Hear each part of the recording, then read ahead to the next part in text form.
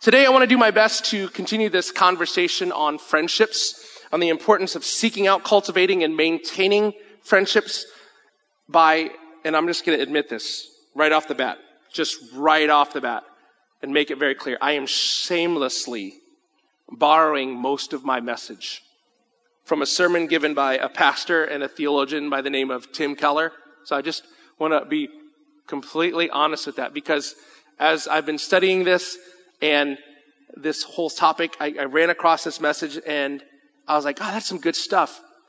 And then as I began creating the content for this series, I'm like, man, that's just really too good not to share. And so I'm shamelessly borrowing most of my message from a sermon given by Pastor Tim Keller on this idea of friendship. So I tell you that for two reasons. One, I don't want to pass off today's message as being something primarily of my own doing, okay? Just that's clear, because that would be lying. Second, and this is the most important, if you happen not to like today's message, don't be mad, because it's not mine. So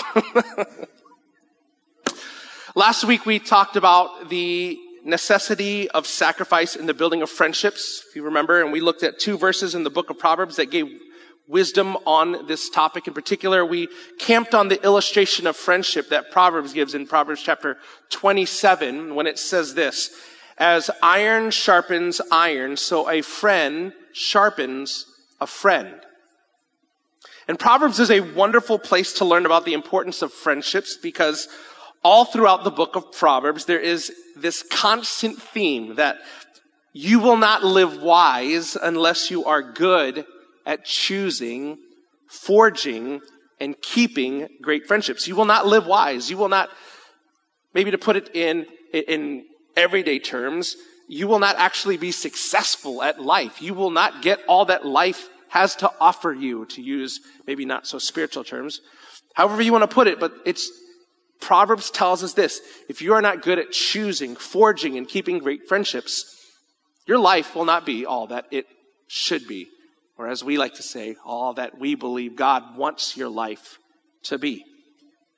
The problem is that the realities of our everyday lives in predominant culture, and the prominent cultures, because there's more than one, that fill the world we live in, keep us from believing that friendships are important.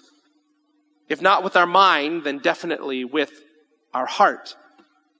In his essay regarding the subject of friendship, C.S. Lewis has this book called The Four Loves. I don't know if any of you have read it. It's really, really short. It's really about the four different kinds of love: eros, phileo, all the different. It's a really, really good read. You should read it. But in his essay regarding the subject of friendship, C.S. Lewis writes this as part of the four loves. He talks about the friendship love. He says this: to the ancients, friendships seem the happiest and most fully human of all loves, the crown of life and the school of virtue. The modern world, in comparison, ignores it. In modern day traditional and conservative cultures, maybe you grew up in this, you would know that the most important relationship is probably what? Family. Yes, said the older generation, right? You get right? That's the most important. It's your siblings, it's your parents, it's your blood relatives. Maybe you don't come from a traditional and conservative, modern day culture. Maybe you come from a more socialistic or humanistic or humanitarian culture. And in that culture, the most important relationship are the civic ones, right? It's your neighbors. It's the people in your community. This is the most important thing.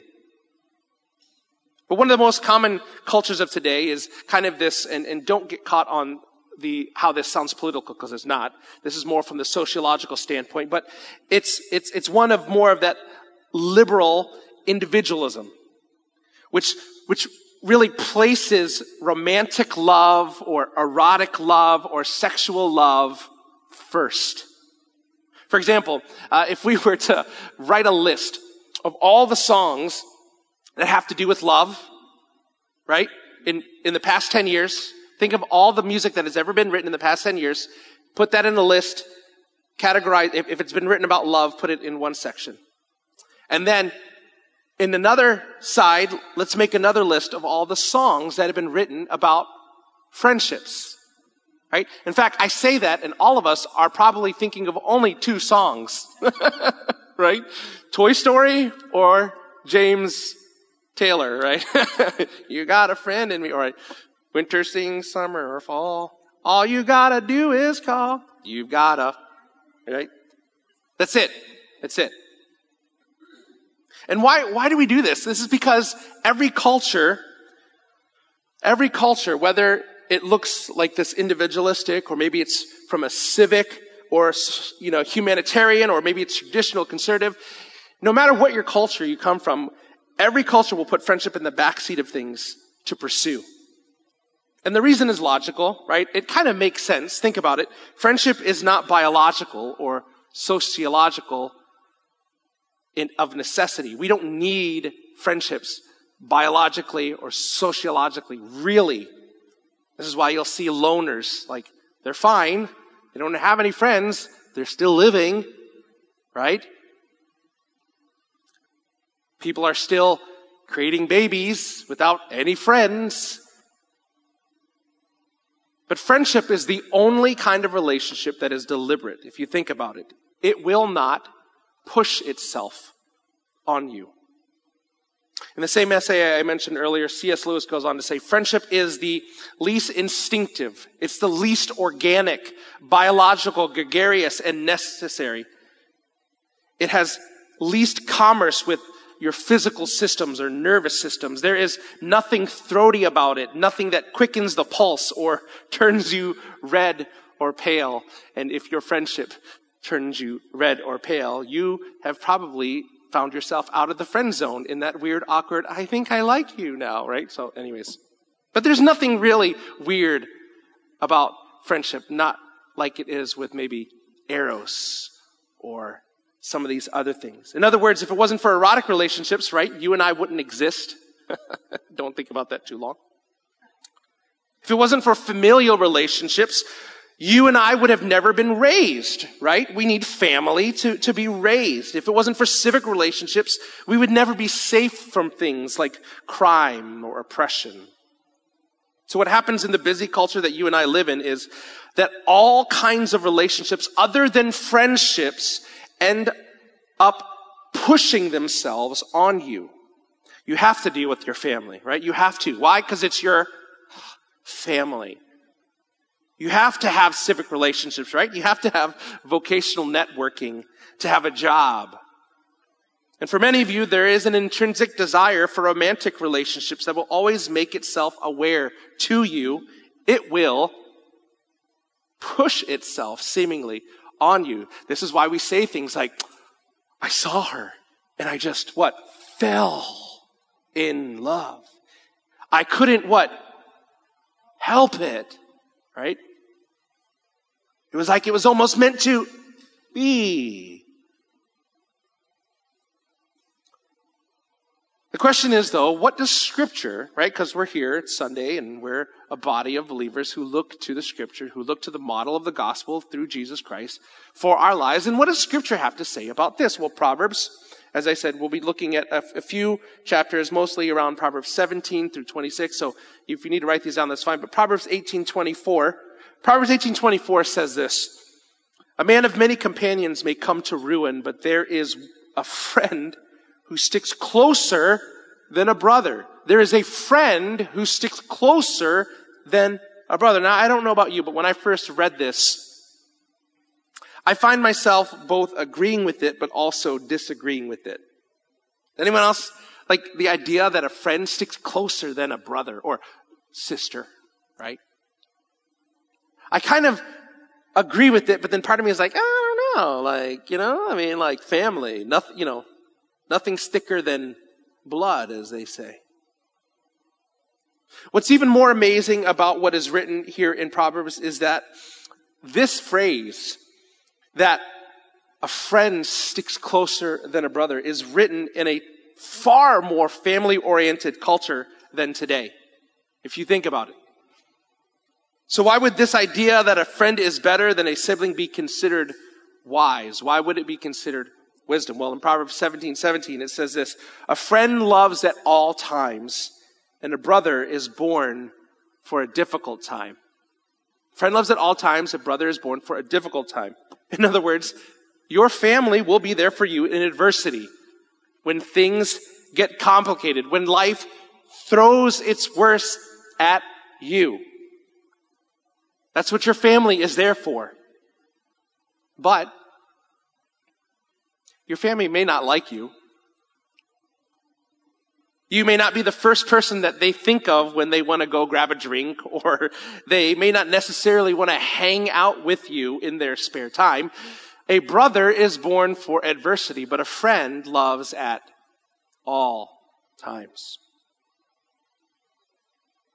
Because a friend is unique in comparison to familial relationships, because a friend, listen, is someone who has chosen you.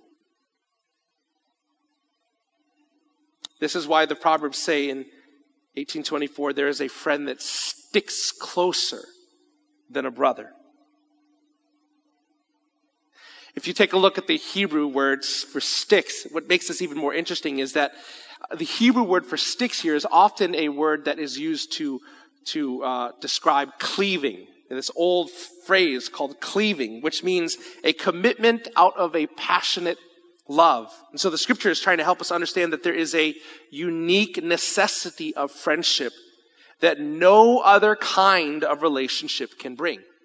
This is why we're talking about friendships. But there's a problem, right? Because in every culture, friendship gets put in the back seat. Many people in our culture today walk around saying things like, well, I am who I choose to be, right? I am who I choose to be. The problem is that the truth is you're not who you choose to be. In fact, follow me with this. In the early stages of your life, you are what your family formed you and shaped you to be. And then for the rest of your life, you are what your friends make you, because it is your community of friendships that forms you and shapes you. This is why we believe very much so as a local church that community matters. And this is why the book of Proverbs says that of the wisdom of friendship over and over again, about how love between friends brings something in your life that is unique and necessary to live wisely. It's also why the book of Proverbs also communicates the ongoing message, if you read the book of Proverbs, that fools perish for lack of friends. You ever heard that phrase? Fools perish for lack of friends, or for poorly chosen friends. You'll find that all throughout the book of Proverbs. It's a constant theme. Woe to who? Woe to this person, right? And so that's one point. There's a unique there's a unique necessity of friendship that no other kind of relationship can bring.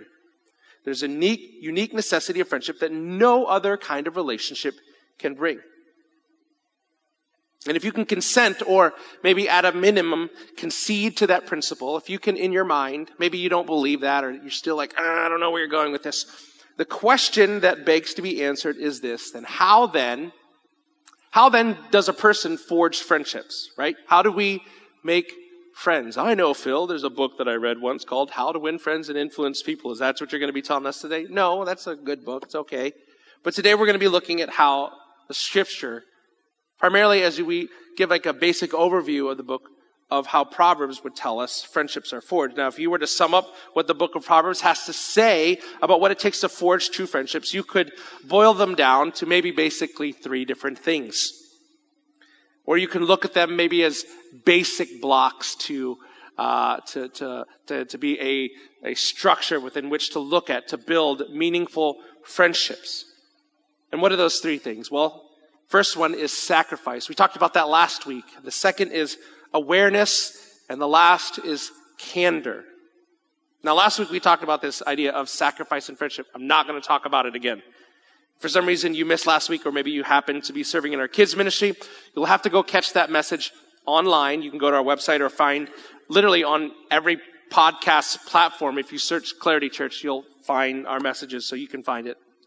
But just in case you weren't here, to sum up in one sentence, I guess you could say that the scripture teaches that the heart of sacrifice in friendship is choosing to invest incredible and deliberate amounts of intentionally spent time over time with the person you are choosing to be a friend with. That's what the Proverbs means when it says in Proverbs 27 verse 17, as iron sharpens iron, so a friend sharpens iron. And we don't have time to remember the whole illustration. I brought out all my sharpening stuff. Remember? It takes a while. So, first thing, sacrifice. That's what true friendship looks like. And by the way, a fair-weathered friend is not a friend at all. Something your mom probably told you. But the second thing required if you want to pursue friendship with wisdom is awareness. And I want to just read 3 different verses from Proverbs. Proverbs 26, 18 to 19, Proverbs 27, 14, and Proverbs 25. And I'll just read these, and then we'll talk about that for just a second. So it goes like this. Proverbs 26, verse 18 and 19. Like a madman who throws flaming darts and deadly arrows, so is the person who deceives his neighbor and says, I was only joking. Proverbs 27, verse 14. If one blesses his neighbor with a loud voice early in the morning, sounds like every Sunday, Phil, sorry, it will be counted as a curse to him. Proverbs 25:20. Singing songs to a troubled heart is like taking off clothing on a cold day, or like pouring vinegar on soda.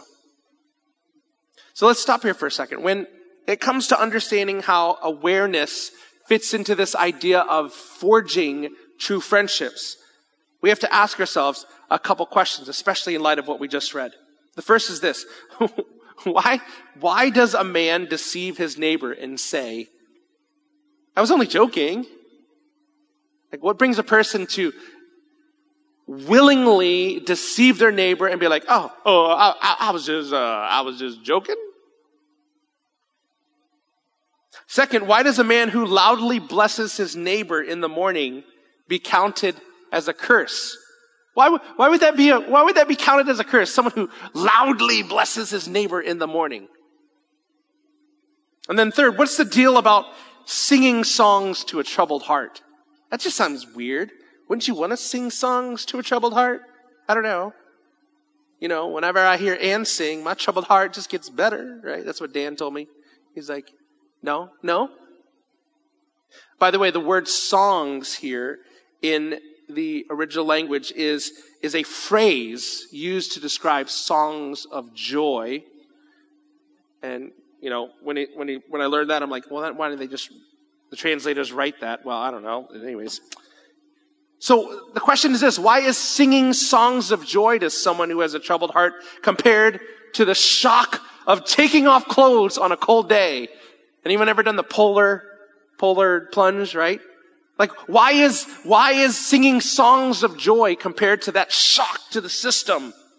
Or it uses the other illustration of the instantaneous and messy. Some of you have done this science project yourself at the volcano. It's pretty messy. Why does it compare this to the messy and instantaneous reaction of vinegar poured on baking soda? Why? I'll tell you why.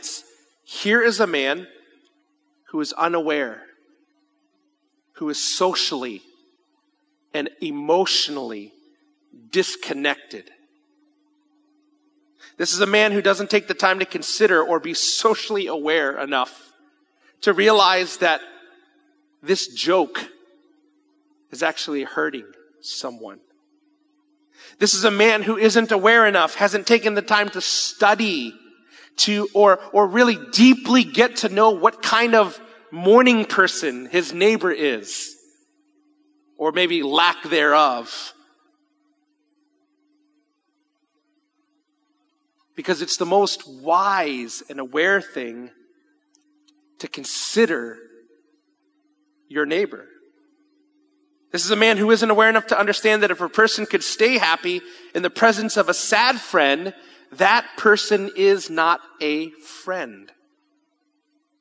For those of you who are parents, you get this. There is this saying that the essence of parenting is this: once you start to have children, you realize that the rest of your life, as long as you live, you are as happy as your unhappiest child. Those of you who are parents, you get that. Why? Because automatically, whether you want to or not, a loving parent is emotionally connected to their child, right? You are emotionally vulnerable to the things that touches your child. And you can't sing songs when their hearts are troubled. Trust me, I've tried. It doesn't go very well, right? And I can tell you from experience that my kids don't think of me as being very fatherly in that moment, when my reaction to them is not responsive, is emotionally connected, is aware of where they are at. Right? Yeah. Don't nod your head too much. That makes me feel bad now. So. Talking to my son, for those of you online. So here's what's so unique and scary about friendships. In friendships, you give the gift of emotional connection. Unlike a parent, you give it voluntarily. This is how you know whether or not the people around you are true friends, by the way. If they are so emotionally connected and aware that they can't go about singing songs of joy when your heart is troubled, then they're a true friend. When they can't go about their job when you and your life is collapsing, guess what? That's a true friend. It makes sense for a parent to have that kind of emotional connection and awareness. But listen, it's amazing for a friend to do that because it is a voluntary gift. A friend creates that emotional connection as a gift and chooses to be unbelievably emotionally aware of you, of how you're feeling. They're reading the moment. A friend is not using you for what you can do for them, but rather is committed to your emotional flourishing because he or she cannot flourish without your emotional flourishing as well. That's a true friend.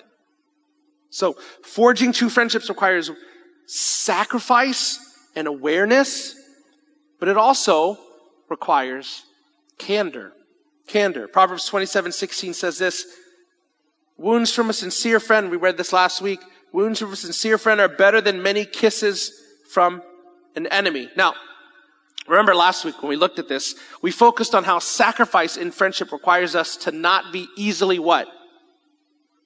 Offended, right? Not easily offended, because why? Wounds from a friend is a metaphor that means, well, first of all, that friends wound. Like friends actually wound. So if you understand that reality, you should not be so offended by your friends when they wound you. But even more so, wounds from a friend is a metaphor for words that your friend needs to say to you that are actually going to be painful for you to hear, but they have to be said. Phil, well, what if I'm afraid to say what really needs to be said? Well, then you're probably not a friend. Before you get offended and think I'm reading too much into this, let's just look at the parallelism of verse 5 and 6. Because in this moment, there is immediately a response to what we see in Scripture and what we feel in our flesh. And I think it's sometimes very helpful for us, before we embrace our flesh, to just look at what Scripture has to say. Proverbs 27, 5 through 6 says this: an open rebuke is better than hidden love. Wounds from a sincere friend are better than many kisses from an enemy. So, if you study Hebrew poetry, this is how you look at it. There's a second clause here in verse 5 that talks about hidden love, right? Which is another metaphor for a person who thinks they're being loving by hiding the truth. This is the equivalent of someone saying, Oh, I love that person too much to confront or tell the truth. But then look at what is parallel to in verse 6. Hiding the truth out of love in verse 5 is the same as the work of an enemy in verse 6. It's just as bad, if we can put it in terms maybe that you're more familiar with, it's just as bad as Judas betraying Jesus with a kiss. Now, why is this? Because if you say, oh, I love that person too much to tell them the truth, what you really mean is, I actually love myself too much to go through what that would look like. And that selfishness means that you are not being a friend. Now, to balance that out, Proverbs 29:5 says this: a person who flatters his neighbor spreads a net for his feet.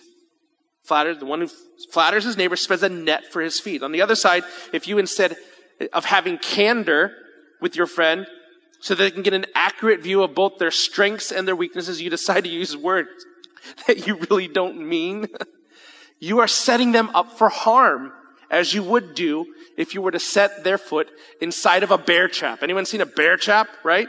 If your foot gets stuck in a bear trap, I pretty much guarantee you're walking away with some harm. I don't know. I'm not a hunter, but I've seen those. And I think they cause them harm. And why is this? Because so-called friends will make their decisions based on who they think they are, and they will be making one disastrous decision after another because they're out of touch with reality, because you have been feeding them words of flattery. And by the way, you've probably noticed how hard it is to embrace the balance of awareness and candor, right? Because candor, on one hand, is telling the truth, but awareness is being so emotionally connected that the painful words you share will also create pain for you. And really, this is why it's hard to be a friend.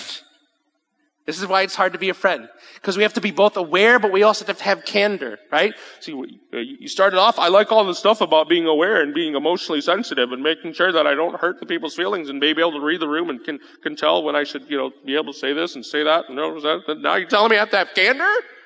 Make up your mind. Well, it's not me. It's first scripture. And then remember I told you in the beginning, it's not my message, so.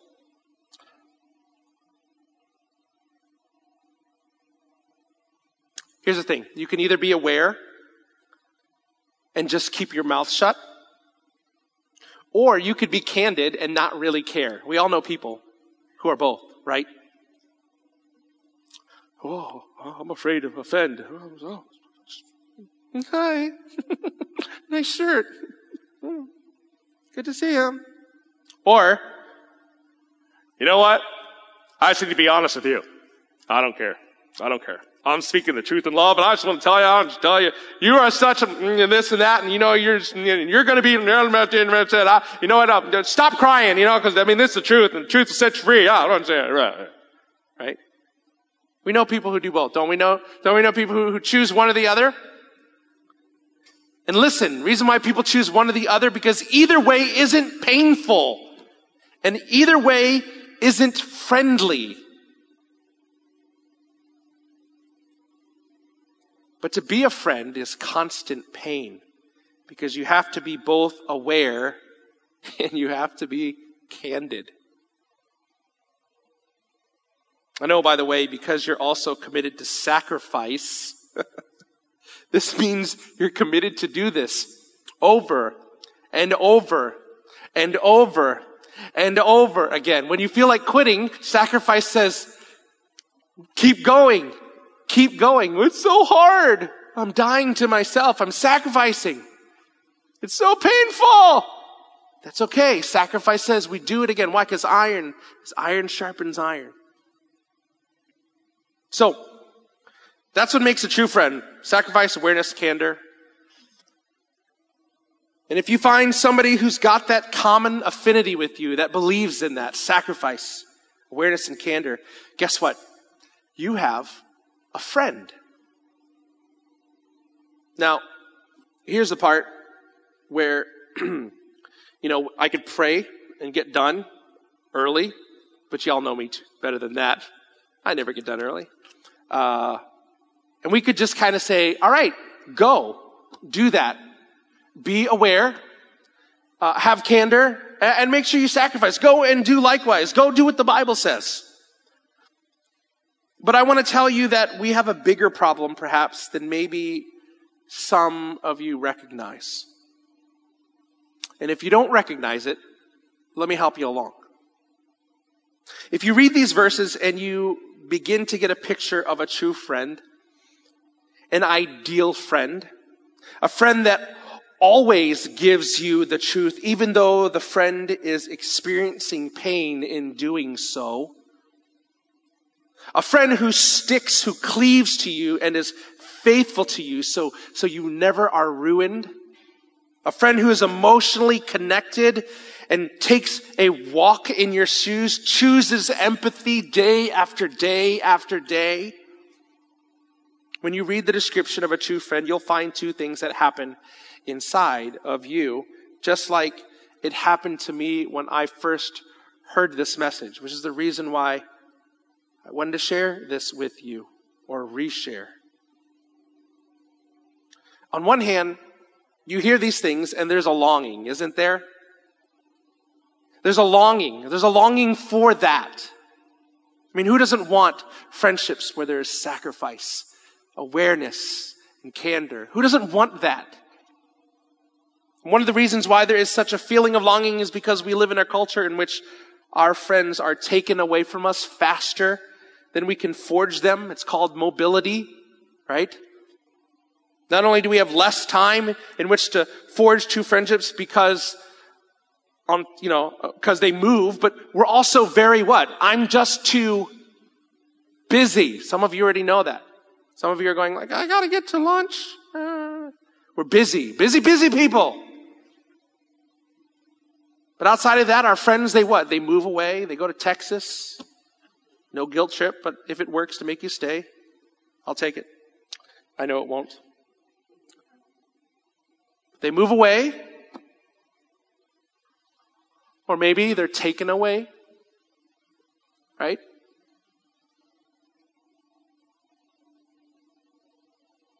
And as a result, we don't have all the friends our hearts need because of the realities of the world we live in.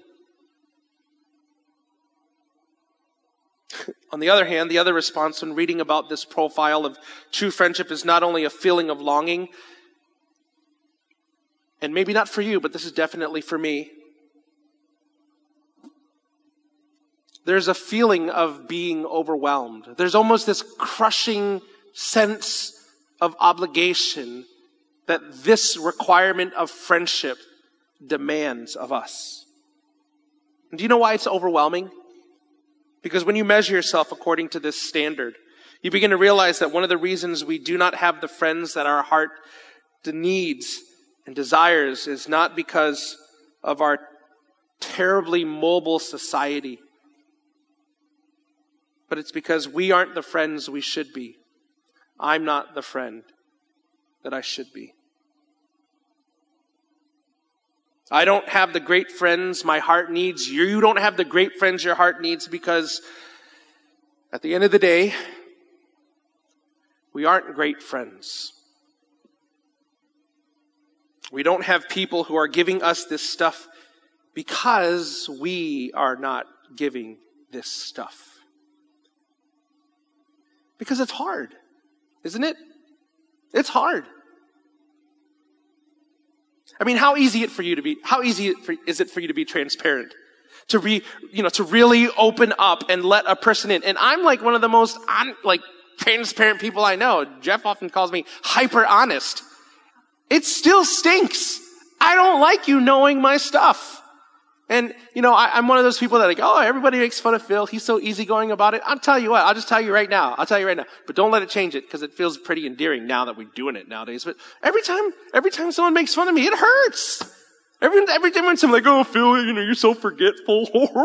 I'm like, that hurts. I don't want to be forgetful. Phil, you're kind of clumsy and you always lose your stuff. I don't want to lose my stuff. I don't want you to know that about me. I don't want you, Phil, you're such a mess. You're so messy. Like, well, okay, yeah, that's true. Yeah. Can't get over that one.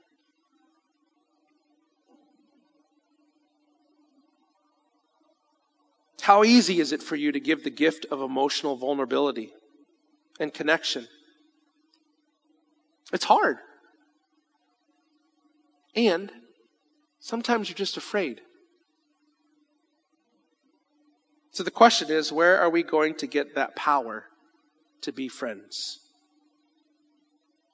To be the kind of friend we need to be. To have the friends we need to have. Because that's actually the most important question. The answer is found in something that we talked about last week. The answer is found in something Jesus said the night before he would be beaten and crucified, left for dead, and placed in a tomb.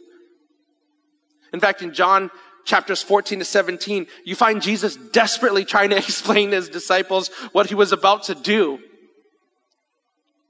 And then one of the things he says to try to explain what he's going to do when he dies is this. He says this, remember in chapter 15, he goes, "Tonight I no longer call you servants, but tonight I call you" what? Friends. Now, love one another as I love you. I am laying down my life for my what? Friends. When Jesus said that, suddenly the whole history of the world could be understood in terms of friendship. Think about this. God was a friendship. The Christian God, to be clear. The God found in the scriptures is a friendship of the Father, the Son, and the Holy Spirit, knowing and loving one another. Therefore, he made us in his image. Meaning, we need friendships. Remember in Genesis 3 when it talks about how God came walking in the cool of the garden to speak and to be with Adam and Eve? Walking with someone is the Hebrew metaphor for guess what? Friendship. This means that God made us for friendship with him and made us for friendship with one another. The problem is, God was good, but we messed up, right? We turned from him. And do you know what usually happens when you betray a friend? What happens when you betray a friend? Usually, what does that friend do? Turns on you, right? That's what makes sense in this world. But Jesus Christ tells us through his cross, I am the ultimate friend. I am the one in your betrayal who chooses sacrifice. I am the one in your rebellion. I am the one who will cleave to you. When you push me away, I will cling to you at the infinite cost of myself so that at the end you will not be ruined. At the end you can have salvation. In the face of your rebellion and in your letting me down, I'm the ultimate friend whose wounds are actually wounds of love, because instead of inflicting them, I'm going to take wounds for you. How much more emotional connection do you want from someone than what Jesus Christ has offered and offers to us? When you look at his arms nailed open for you, how much more open do you want Jesus to be? Because therein is the ultimate friend. And if you embrace Jesus and surrender your life to the friendship he offers that your heart desires, then this good news of Jesus will be good news that'll find you having the kind of friends your heart needs. And you'll be able to live with wisdom.